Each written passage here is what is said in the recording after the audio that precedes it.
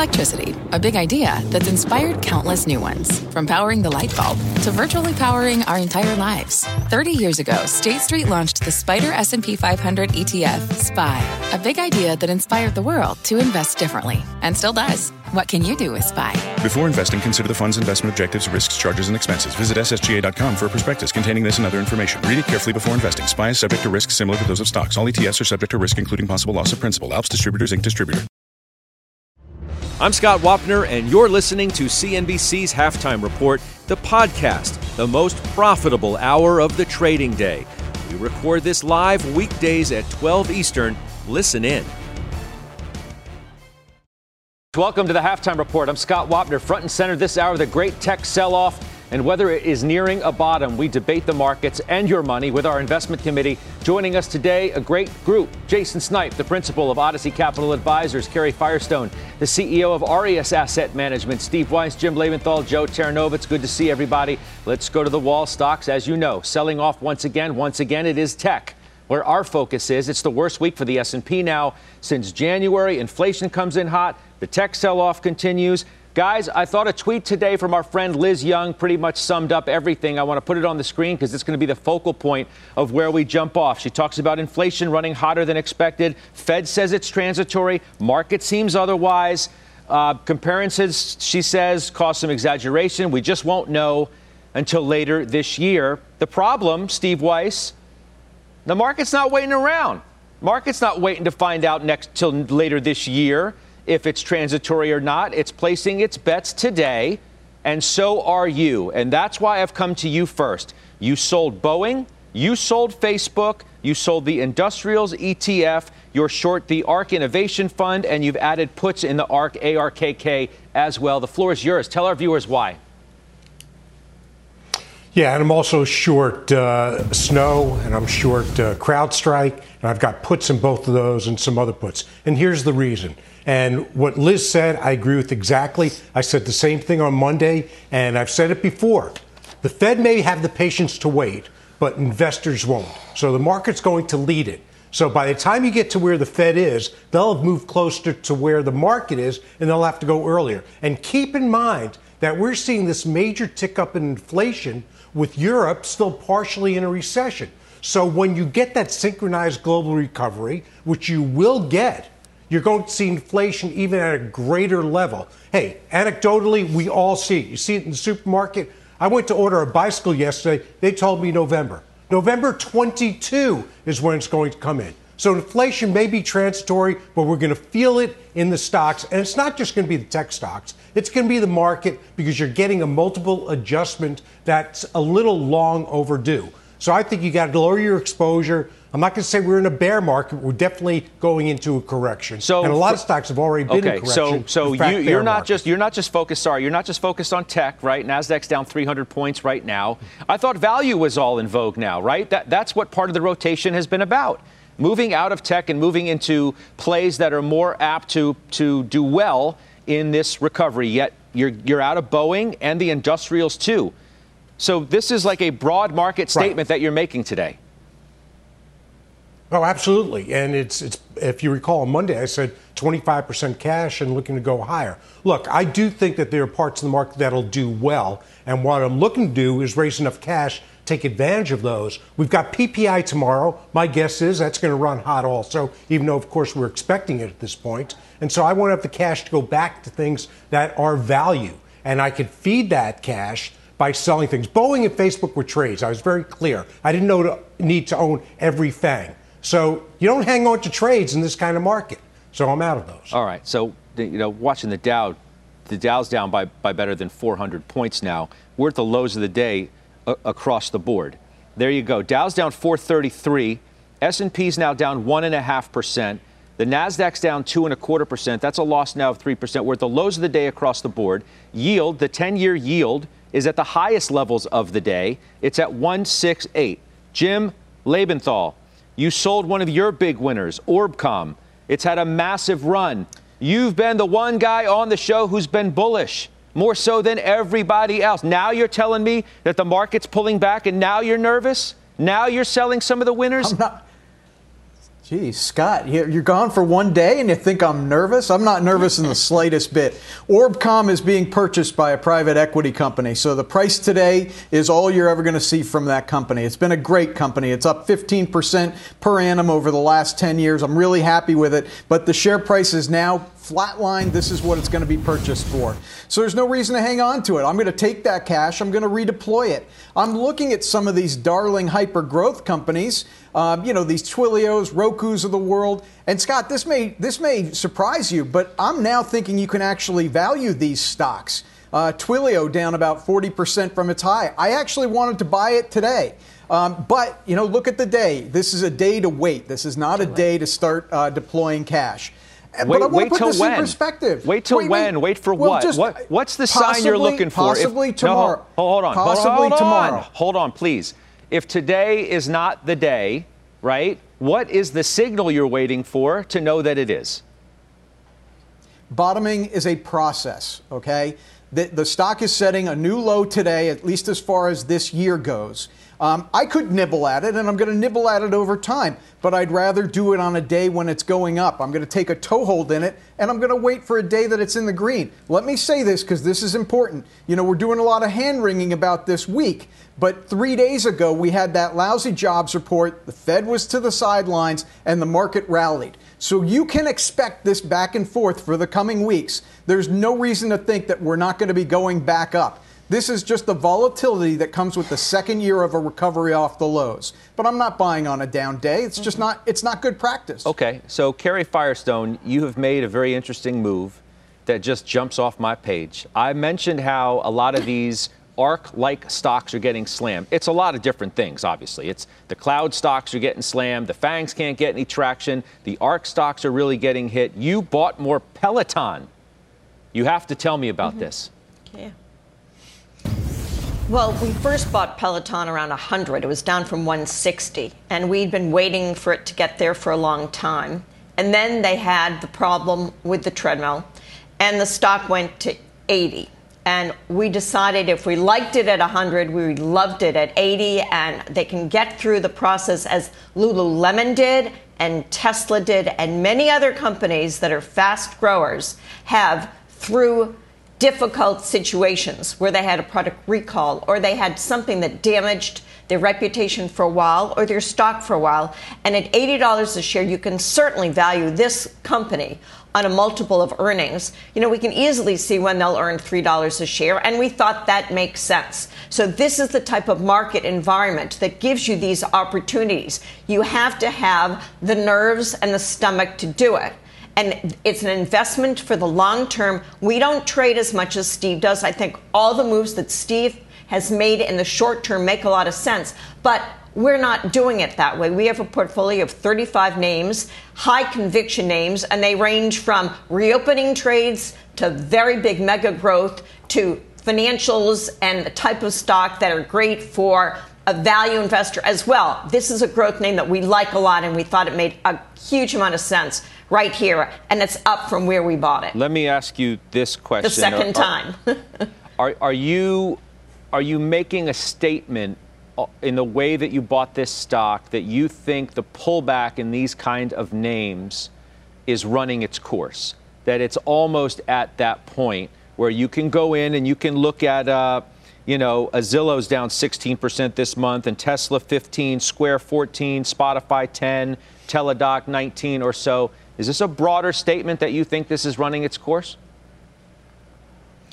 Every stock has its price, right? So if you like a name and you've been watching it, you know what you think it's worth. This was a time that we thought we had to buy more Peloton. It doesn't mean that applies to all the names that's in Cathie Wood's portfolio. Some of them are still way too expensive. I mean, electric vehicle as a sector got very, very overpriced. Is Tesla buy right here? I mean, I can't make that call, but there's a price. If you ask me to put some pen to paper or build the Excel spreadsheet, I could tell you where we would buy Tesla. It's probably not here, but people have their different buy points, and that's what makes markets. So it depends. Okay. But for this name, yes, and for some others, yes. All right. So Jason Snipe, tell our viewers what to do. They've just heard Steve Weiss sell a FANG stock in Facebook. They just heard Steve Weiss say that he's short the ARK stocks, the very stocks that Kerry just looked at and said, you know what, I've seen enough, I'm buying Peloton. What are they to do? So it's been obviously a very interesting backdrop, and all the volatility we've seen over the last couple of weeks. I mean, I think the theme really for me is it's about earnings growth. It's about, it's about the reopening. It's paying attention to the macro story. Obviously, the high flyer, high multiple stocks are going to struggle in this environment. It's also about cash flow generation. I think that's going to be important going forward. So on the growth side, we're in established growth.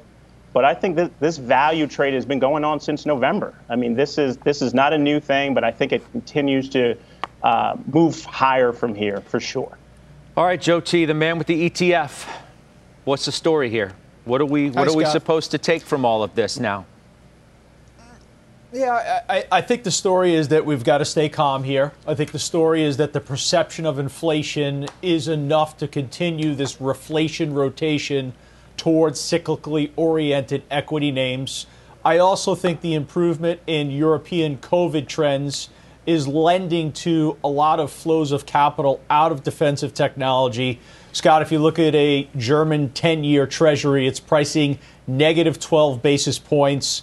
Those are the most improved levels since July of 2019. So I've listened to the comments of everyone. I don't think the time is now to go in and buy the ARK names or the cloud names. They've broken down significantly. They're all well below their 200-day moving average, whether it's Teladoc or Zoom or DocuSign or Twilio. Look at the bifurcation. The Russell and the NASDAQ are both below their 100-day moving average. So I think you want to stay with the S&P 500, Dow Industrial-oriented type of names. Yeah. You've got some names that are teetering right now on technically breaking down. One of them happens to be Apple. Apple just broke its 200-day moving average for the first time in a year, but I still think that's the right place to be because it's quality in terms of its growth orientation. Yeah, I mean, it's more than $20 now off of its 52-week high, which was $145. Now, just to come back at you, but what you said, I mean, Weiss just told me to sell the industrials. You're telling me to look towards the industrials, right? He sells Boeing, he sells the XLI.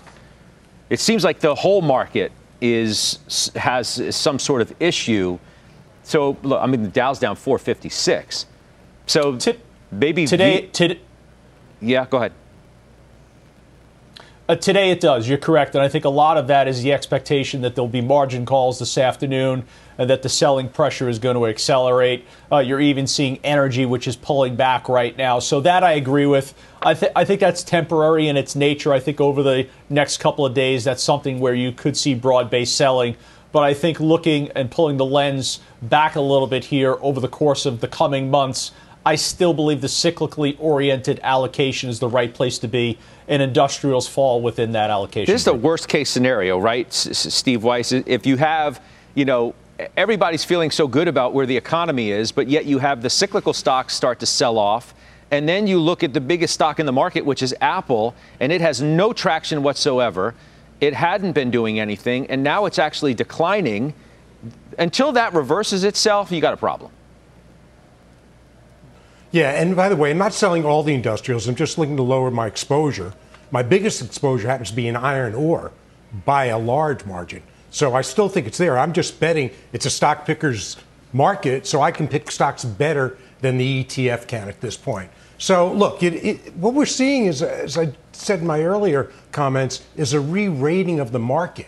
That's what's driven the market is multiple expansion over a few years. Sure, we had great growth, but it's largely been multiple expansion. And that just doesn't continue forever, and it definitely doesn't continue in a rising rate environment. Whether you're in so-called value, which has, as Jason pointed out, been going on for a while, yeah, or whether you're in growth. But I can't buy, and I'm not short Cathie Woods. Cathie's brilliant, but she's put together a basket of stocks that I think is still very vulnerable at between 50 and 100 times revenue. Don't we get any credit? They're not going higher. They're going lower. Don't we get any credit for earnings? I mean, the whole point was multiple expansion and not paying attention to earnings because we knew we were in the depths of the worst economic situation of our lifetimes, and we knew that it was going to get better, and earnings have been fabulous.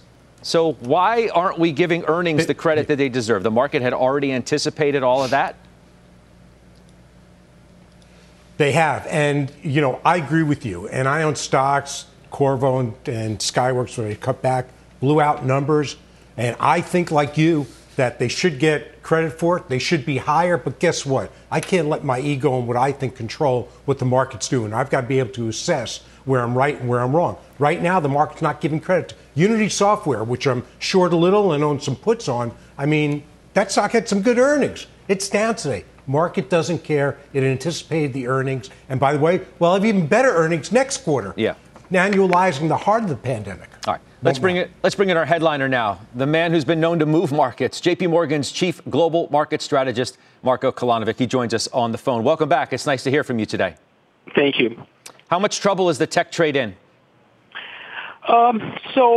Obviously the inflation expectations going higher, yields going higher doesn't help tech multiple, and we wrote about that earlier in the year, and that's sort of our forecast. Now, I would put it a little bit in perspective. NASDAQ is trading now where it was basically in January, and keep in mind in January we had 250,000 cases of COVID per day. We obviously didn't know anything about earnings, and we know very little about a sort of infrastructure and stimulus and monetary support.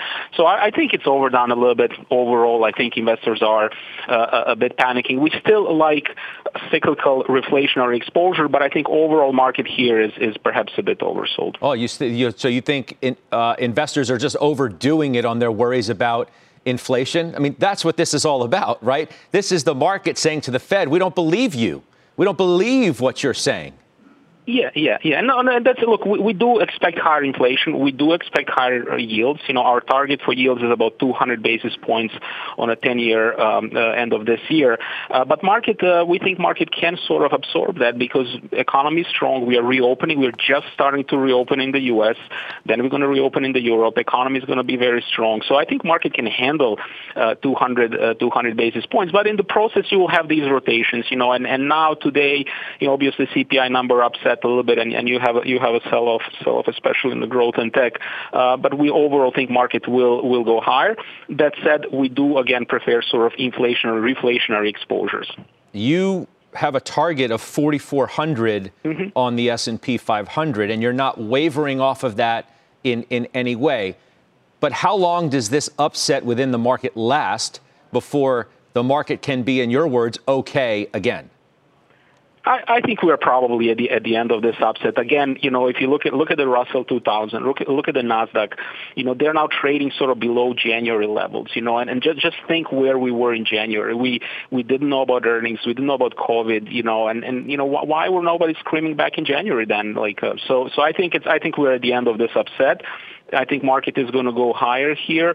That said, we do still, again, prefer sort of reflationary themes. It's interesting. I mean, you say your headline today to our producers, the rotation to value is now starting, ...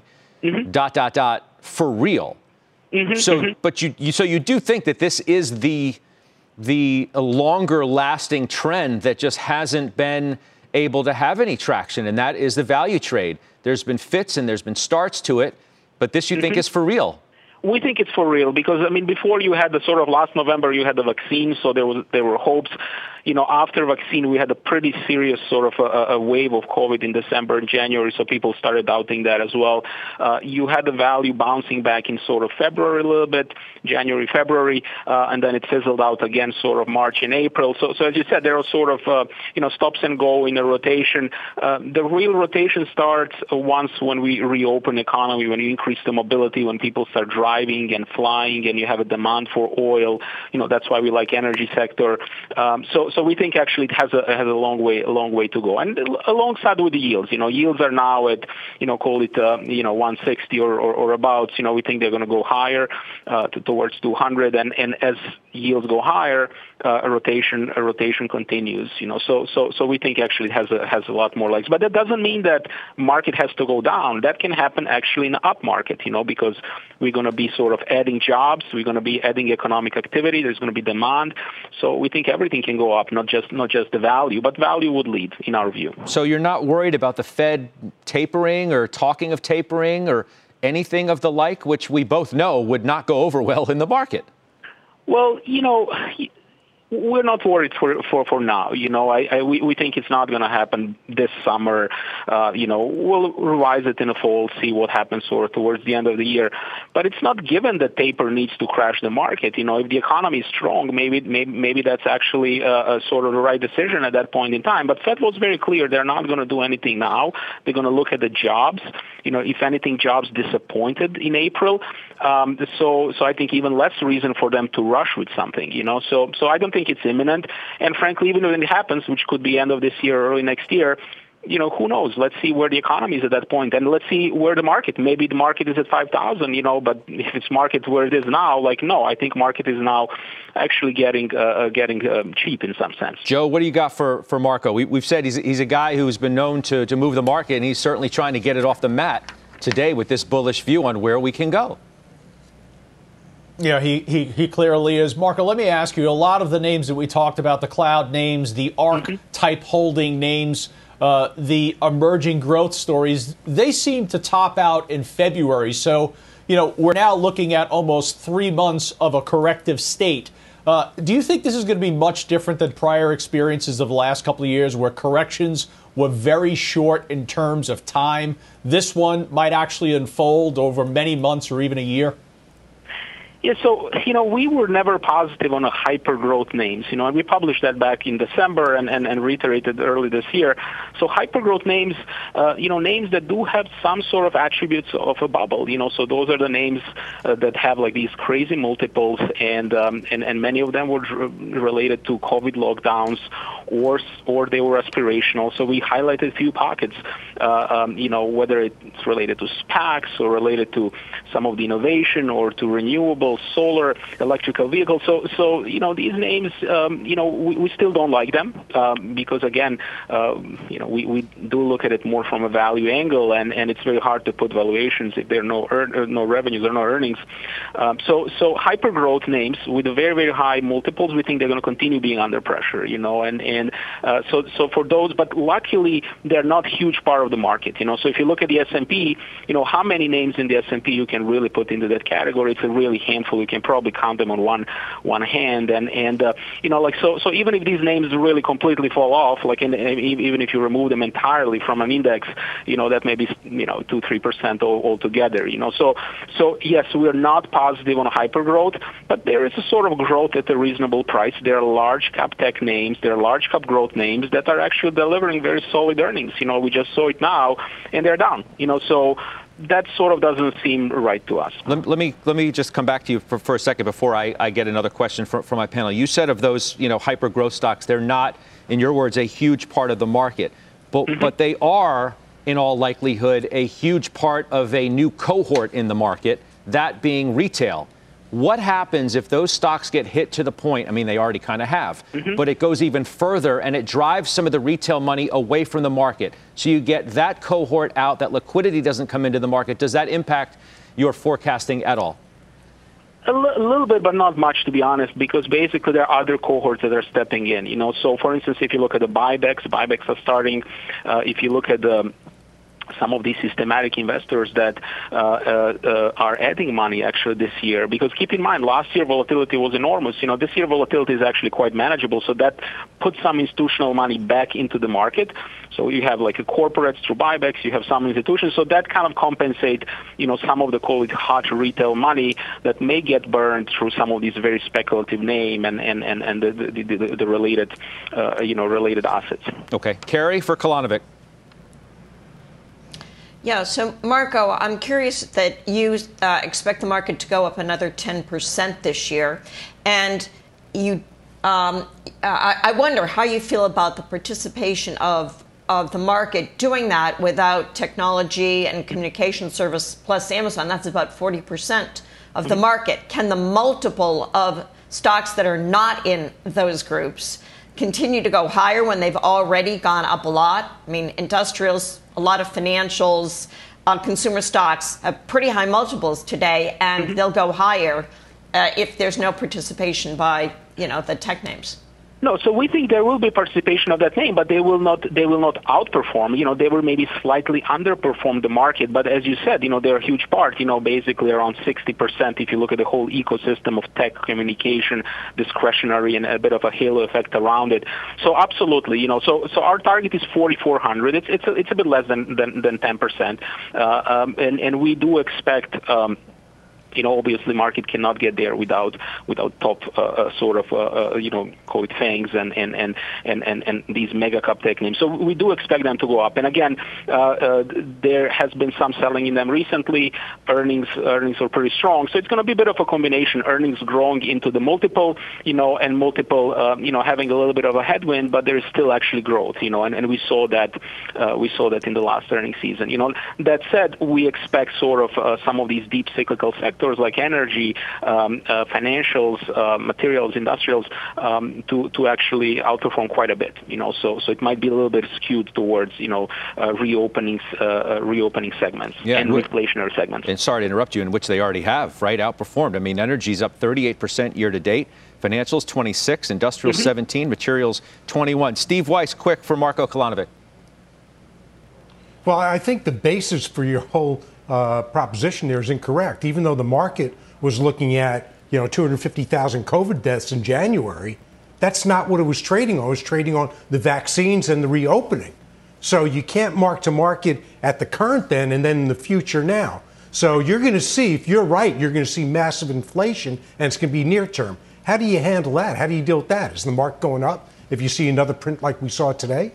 Yeah, we do expect actually inflation to continue. We do expect that. That's our thesis. That's why we like sectors like energy, for instance. I think the many commodities moved up. But if you look at oil a decade ago was trading above $100. Now it's called $65. So there's no reason why sort of you don't have a meaningful sort of re-rating there. So we do expect actually inflation to pick up, and some of these sectors we expect to actually benefit quite a bit from them. Now, when it comes to COVID, in January it was very, very, very, we talked to many clients, and people were not expecting recovery. People were expecting variants. They were expecting sort of eye of a hurricane of B117 to hit the U.S. shores. That's this UK variant, and they were expecting the other variants and stuff like that. So far from clear that market was pricing anything of that in January, and we know it's not. Even the most recently, I mean, if you look at some of these reopening stocks, they get hit on the news, whether the CDC allows cruises or disallow the cruises. These things move up 10, 15% on these type of news. So it's not priced in. People are saying it's priced in. Recovery is not priced in. End of the COVID is not priced in, and we think that's gonna keep on driving overall market higher, but specifically reopening and reflation themes higher. We are going to see. We've got a little lowercase v we're trying to work on today on the S&P 500, as we just saw your target 4,400. We're going to see. Marko, it's been great talking to you. It's been a while. Hope you're well, and we will see you soon. Thank you very much. All right, that's Marko Kolanovic. We're going to take a quick break. We're going to come back and talk about the bidding war for Hertz. It's over. Shares, they're surging today. We've got new at noon details coming up next, plus the other moves the investment committee is making. Quick break. Back after this. Old Dominion Freight Line was built on keeping promises. With an industry-leading on-time delivery record and low claims rate, we keep promises better than any other LTL freight carrier because we treat every shipment like it's our most important one. Visit odfl.com to learn more.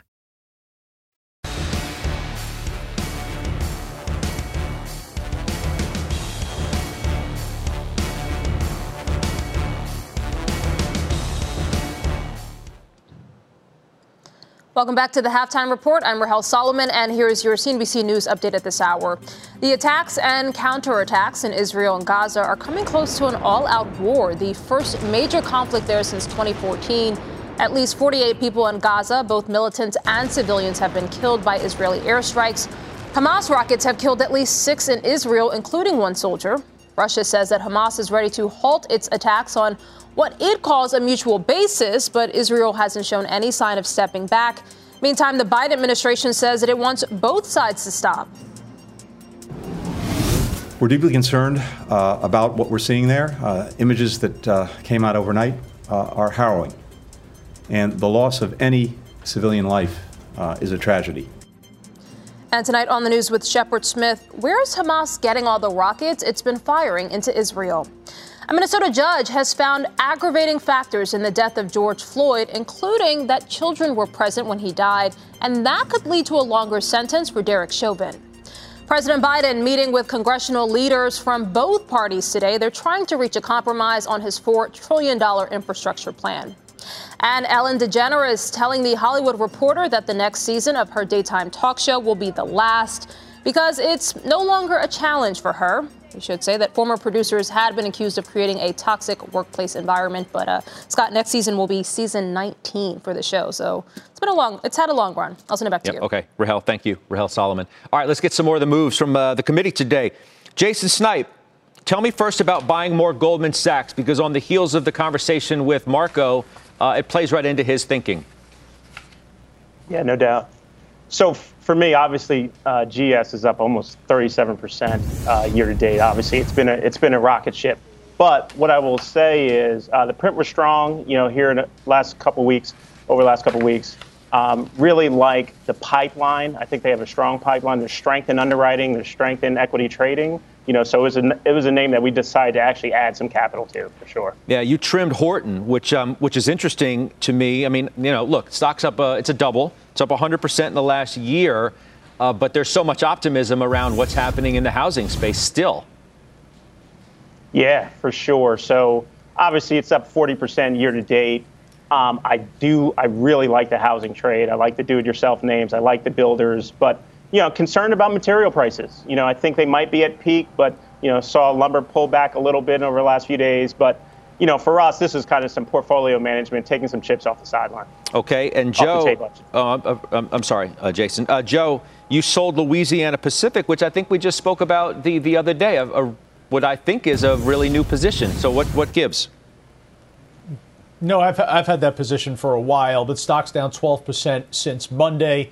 That obviously motivated me to sell, but in addition, the fundamental factor of this has been a play on lumber, and we've got Canadian mills which are increasing production. Rail transportation is improving. You're going to see a lot of that lumber coming down, much needed supply into the U.S. That's why the stock is under pressure. All right, good stuff, Joe. Thank you. All right, new at noon now, an update to a story we first told you about a week or so ago, that the bidding war for Hertz as that company tries to emerge from bankruptcy. The company holding an auction, that was yesterday, and Knighthead and Certares have emerged as the winner.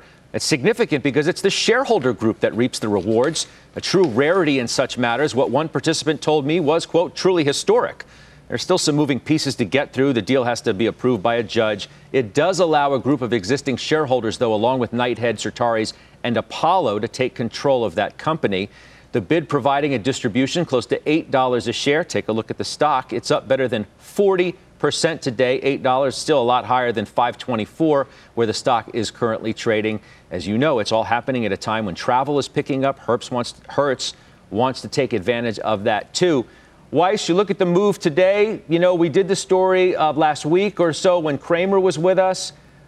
You strike me as the kind of guy who may be looking at something like this, but also you can speak to just how rare it is that the shareholders come out ahead in something like this. It's usually the bondholders and the equity gets wiped. Yeah, I can go back to American Airlines, and when they filed for bankruptcy in 2011, Dave Tepper told me, buy it. I said, what do you mean? They filed for bankruptcy. Why would I buy it? He said, buy it. The assets are worth more than the debt. They're going to restructure. You'll come out ahead. And it's true. I bought the stock at 5, then I bought it at 3 as the rest of the world's puking it, and it eventually went to 50. Of course, we can see where it is now. But it's rare that ever happens, and trust me, you got to be very, very knowledgeable in bankruptcy. But this really sets a table. If you want a reopening trade, this is one. Although it's tough for them to buy cars now, and they sold their fleets, nonetheless, there's value in these names. So, yeah, it's rare. You may want to take advantage of it, but let it pull back a little bit first. Nobody raising their hands to buy this? Joe? Jimmy? You're the car guy. Nope. Farmer Jim? No, listen, I applaud everybody who is in this and make money. This was a speculative play. I mean, there was nothing saying that it was guaranteed you're going to get this payout. It's still a $750 million market cap company. So you're kind of playing on the fringes here. I applaud people who made money on it, but that's not my cup of tea. Yeah. I like risk. That's just too much for me. I bring it up because, Avis has a lot of debt. Hertz emerges, Carrie, with no debt after this process goes through. And we've been talking about a reopen in which Hertz wants to take advantage of a red-hot travel market that we all think is going to be there. Yeah, well, one of the things about Hertz that people haven't talked about much is that they are one of the big owners of cars, and we know that previously owned, whatever you call used cars these days, cars are selling at enormous premiums, that the prices have gone up of new cars and used cars. So I think that's another positive on the Hertz side. I was thinking about it yesterday when I was watching what was going on in the stock. But as Jim pointed out, it's far to the right on the risk spectrum. It's a very, very small cap name, and it's been run over by, Reddit message boards and, Robinhood traders. I'm not sure who's in the stock on a daily basis, but it's not anything that we would own. But I do think that the fact that they own these big fleets is really interesting here. Yeah, I think we're going to talk to somebody who actually owns the stock. We're going to take a quick break. I'm not going to tell you who it is yet, but we'll take a quick break. We'll be right back after this. B2B selling is tougher than ever, and we feel your pain. If you're struggling to close deals, consider giving LinkedIn Sales Navigator a shot. This sales intelligence platform helps professionals like you engage high-value customers, drive higher revenue, and increase sales performance. Sales Navigator also guides you in targeting the right buyers, highlights key signals such as job changes or which accounts you should prioritize, and uncovers hidden hot prospects so you can find those buyers that are most likely to convert. Fueled by LinkedIn's 1 billion member platform, Sales Navigator gives you the most up-to-date first-party data, enabling you to unlock conversations with the people that matter. Right now, you can try LinkedIn Sales Navigator and get a 60-day free trial at linkedin.com/halftime report. That is linkedin.com/halftime report for a 60-day free trial. Let LinkedIn Sales Navigator help you sell like a superstar today. Just go to linkedin.com/halftime report and get started.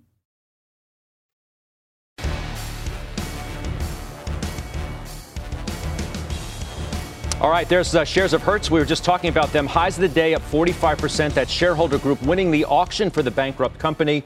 One of those shareholders joins us now. Glenview's Larry Robbins is with us. Larry, thanks for coming on today. Absolutely. Happy to be here. Yeah, you were part of the ad hoc group of shareholders. You surprised at the outcome? Give me your reaction to it. We are not surprised with the outcome. We've seen the situation in other post-bankruptcy situations in the past. I mean, Glenview's been around for 20 years.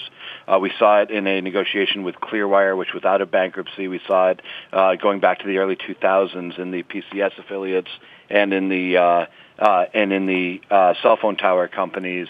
Oftentimes, the bondholders, when they need to reorganize, will try to keep all the value to themselves. And in this case, as the economy recovered, as the travel economy recovered, it was obvious to us and others that there's a role for the equity holders to play, that there's rightfully a recovery for equity holders.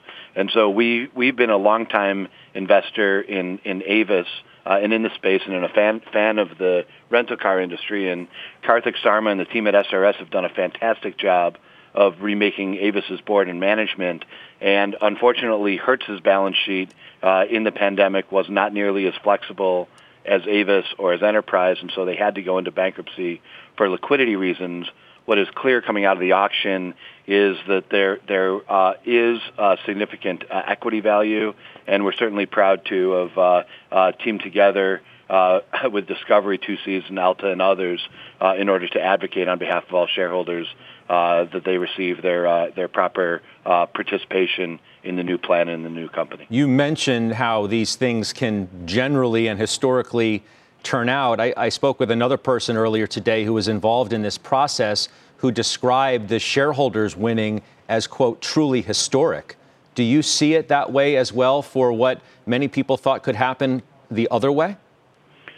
I think that we were a little bit taken aback that the advisors to Hertz seemed to prioritize speed over fairness. And again, we appreciate the fact that the Centerbridge, Warburg, and Dundon Group put in a lot of time and effort and presented a clearly credible plan to move Hertz forward. But there was not, and never was an urgency that there was a 5-day or 15-day deadline by which this company needed to emerge, or that it would somehow be damaged. And we're in a unique time where the travel economy went through clearly a highly disruptive event that is repairing at quite a rapid rate. I mean, one of the things that people have been talking about today is how hot CPI was. In part, it was hot because airfares have gone up dramatically, travel has recovered dramatically, and so we know that we will see this resumption in both leisure travel, which has been stronger than people anticipated, and ultimately corporate travel. So we have a unique situation where, on the one hand, out of self-interest, we had some creditors that obviously would love to have kept not only 100% of their claims, but 110% of their claims if they could keep all the equity and get out the door. At the same point in time that we had a rapidly repairing travel economy, that's why a group of us got together 6 weeks ago in order to advocate on behalf of the committee. I think it's also important to note that the winning group, Knighthead, Cerberus, and Apollo, also brought significant synergies and strategic benefit to the transaction that creates incremental value and really put, in our eyes, put that bid over the top and brings the additional value not only to the equity holders in terms of their recovery, but an important part of the plan is that investors in Hertz do have the right to invest additional capital in order to equitize the company coming out of bankruptcy. And, the plan value is at 7 times 2023 EBITDA. And I know that the company is going to be anxious to put forth information about why they're so excited with the plan. Our own work does indicate that there's probably some upside and basis for optimism to that plan, and therefore it was certainly our pleasure to be able to commit to the $1.6 billion rights offering. We committed a significant amount of money to that rights offering, but also it'll be determined as to how the other equity holders want to select their value between warrants or the right to put up additional capital in New Hertz. Stock is absolutely rocketing. It's up nearly 60%, Larry, as we're speaking. It's still below $6. The distribution was close to $8 a share.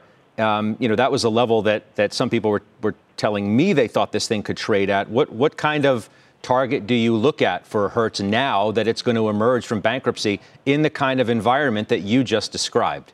There are 3 components to value that equity holders are getting under the plan. The first is $1.53 in cash. That's easy to value. The second is 3% of the pro forma company at plan value, which when we divide by the number of shares outstanding is worth about $1 a share. So shareholders know that in terms of things that are simple to value, that they're getting $2.53, $1.53 in cash and $1 in equity. The third component of value shareholders have a choice of, and now we're going to get a little bit esoteric, and I apologize for it, but either they have the right to invest fresh capital to own up to 35% of the reorganized Hertz, or they get, as an alternative to the opportunity to invest, shareholders can receive 30-year warrants in the new company, which is struck at a price that's, I believe, a premium to the plan value. The $8 number that was reported is a Black-Scholes number that includes a long-term volatility estimate over 30 years that I think, many people are going to have different views on. I think that I've seen ranges as people value that third component ranging from $2 a share to all the way up to $5 a share or $5.50 a share. Getting to that $8 number. Again, I think that that's going to be up to individuals in order to run their own volatility estimates and option pricing model in order to determine what those things are worth. More importantly, there will be a ready market that develops, and the liquid market will dictate that. So I certainly would not encourage people to assume that you're getting $8 of hard value. You're getting the 3 components. People can do their own valuations and outlook, and obviously the more optimistic you are about the future success of Hertz, then the more those warrants will be worth. So those are the components of the plan. What is clear is that at the time the ad hoc group was put together, the equity was $1.30, and there was a lot of people who thought that that was worthless, and frankly, the White and Case lawyers were arguing that it was worthless, arguing on behalf of the entity, which we certainly weren't happy with. we're glad that 10% of the equity could get together to represent 100% of the interests of the equity holders and deliver something that, clearly is worth multiples of that $1.30 that the stock price was trading at there, and also gives investors the right to choose whether they simply want to be along for the ride through the warrants or whether they want to put up additional capital at scale in order to size up their investments in what we think is going to be a well-capitalized and highly liquid company. It is important that the new Hertz is emerging with a much stronger balance sheet than when it went in. The plan value market cap is $4.7 billion. And, on the new company, there's only $700 million of debt and $1.5 billion of preferred. So it's a much better capitalized company coming out than it was going in. Still need cars. Obviously, that's a challenge, which you know about as well. I'm wondering how you're going to deal with that. I also want your thoughts on the market before I let you go, if you'd oblige me, Larry. And obviously, in the midst of what's been a pullback, specifically in tech, but worries about inflation, can you give us your broad market view, how you see things today before I let you run? Sure. I appreciate the question. As you know, we're a stock picking organization and try to stay out of brief market prognostications. But I would make the following observations. We have a Fed who is clearly going to be accommodative. Everybody in the world knew that the second quarter CPI and PPI data was going to be hot because of the year-over-year comparisons, but also at some point in time, as vaccines permeate, that we're going to be able to relax constraints. There's a human need to have additional human interaction and connection. And so people are going to get out and about. The travel economy clearly will accelerate, but also we'll see it in consumer spending. So we know that that's clear. The Fed has said they're going to be on hold. There will be lots of debates about what that means, but the bond market largely shrugged off that. And so I think the inflation debate will continue to rage on. We don't see it as a massive threat to overall equity valuation. Secondly, it is very, very clear that the government has been and intends to continue to be stimulative. And the third thing is the economic recovery is real. And so for people who do what we do, our portfolio is trading at 14 times earnings. The overall market's trading at 20 times earnings. The people I speak to and the diligence that we do, there are a number of companies who are, they're going to have to deal with inflationary issues with respect to wages and inflationary issues with respect to goods. But quite honestly, that's a very, very high-class problem against a consumer who saved $2.3 trillion above trend through the pandemic, and frankly is eager to spend it, on getting together, eager to spend it to make themselves feel better and to improve everybody's mental health coming out of the pandemic. And so we are constructive overall on the market despite the inflationary fears. In particular, we're constructive on the healthcare recovery, which is not a luxury, it is a necessity. We're constructive in various elements of the consumer. And the highest tranche of valuation of companies that kind of capitalize stay at home forever and capitalize zero interest rates forever. There's been some sort of correction. I'm not smart enough to tell you whether that's over today or whether it's over in 4 weeks. But net, Glenview has a constructive take. We're off to a very strong start of the year. And as we talk to our companies in the real economy, there is a very good basis for optimism that things will feel even better as we get to the back half of 2021. Well, I appreciate you sharing those thoughts with us. Congrats on the win today in Hertz. Larry Robbins, we'll talk to you soon. Take care now. All right. We'll take a quick break. We'll come back. We'll tell you about Bill Ackman's new buy. Do it next. All right, we're back. Shares of Domino's, they're higher today. The hedge fund titan Bill Ackman taking a slice, pardon the pun, of that company. There it is, up almost 2%. Leslie Picker following the money. So now we know where he put the money when he got out of Starbucks, I suppose. Yeah, that was a pretty cheesy pun there, Scott, but you're right. He sold out of Starbucks in the first quarter. We knew that because he had that in his his annual letter from March 29th. At today's levels, that stake in Domino's, a 6% stake in Domino's, equates to about $1 billion. So a significant stake for him. He's someone who has invested in restaurants and has done quite well in those investments. Of course, Restaurant Brands, the parent company of Burger King, Chipotle, just to name a few. So it's an area that he is comfortable in and that he has been eyeing for a while. He said that he's been looking to invest in Domino's for a while and was looking for a good entry point, which he found. You can see from that year-to-date chart, there was a pretty significant dip.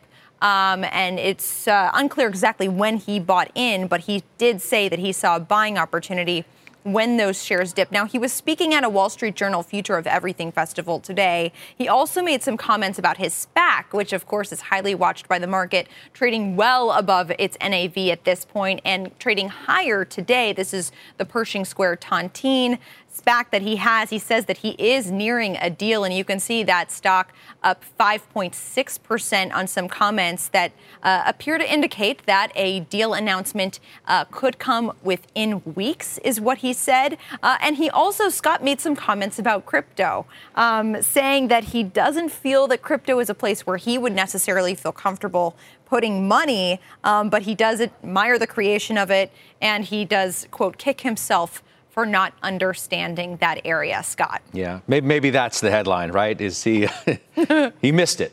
Yeah, he missed We'll cut to the chase. Yeah. You know what? He's been a fixture over the years, as you know, at the Ira Stone Conference, which is today. I wish we were there. But that's the way it is this year with the way things are. But there are some headlines coming out of the conference, and you've been following it, Les. Yeah, that's right. So the conference has been going on for about an hour right now. We listened very closely into two people who are guests on your show, Brad Gerstner of Altimeter and Bill Gurley of Benchmark. They were speaking in kind of a fireside chat where Brad was interviewing Bill on a whole host of topics. I found Bill's comments about Robinhood and how he sees this whole thing unfolding quite interesting. I think we do have a soundbite from Bill that we can play where he talks about, his concerns related to some of the speculative trading that he's seeing in the market. I doubt there's anyone in the audience that's studied any type of historical investment research that would suggest consumers trading options on margin is a way to get rich over the long run. And in fact, I'd say that the history suggests it's the opposite, that it's a way to lose money fast. And so, unfortunately, I do worry that it's just a speculative endeavor that's going to burn out fast. Now, as for some areas that he thinks are overhyped, underhyped, Brad asked Bill, his thoughts on those areas. He does believe that SaaS has been working, and he believes that has become an area that's maybe a little bit more overhyped than other pockets of the market. As far as underhyped, he does still like consumer tech. He's invested in Discord and Nextdoor. As far as being long short, this was kind of from a lightning round of questions that he was asked. Bill says that he is long Bitcoin. He is short Dogecoin, long Uber, long Newsom's recall.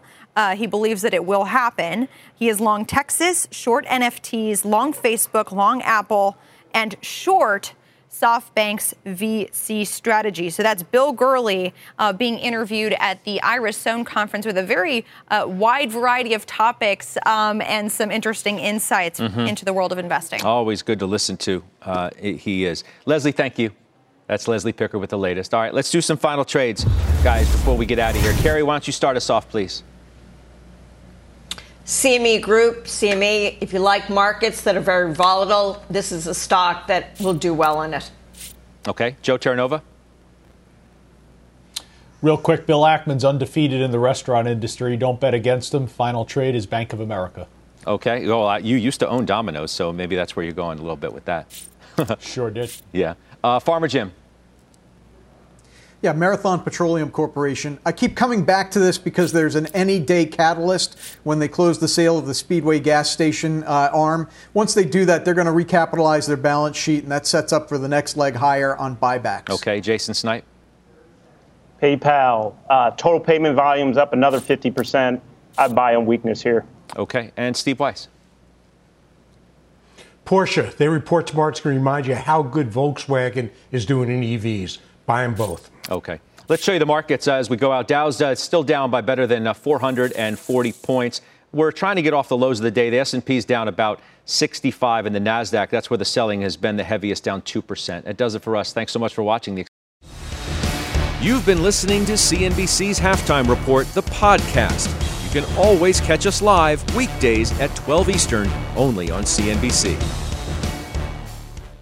You seek the key, but first, you must learn the ways of precision, craft, and performance with Acura's all-electric ZDX. with a premium Bang & Olufsen sound system up to a 313-mile range and a Type S variant with an estimated 500 horsepower, the ZDX is their most powerful SUV yet. Unlock the energy when you visit Acura.com to order yours today.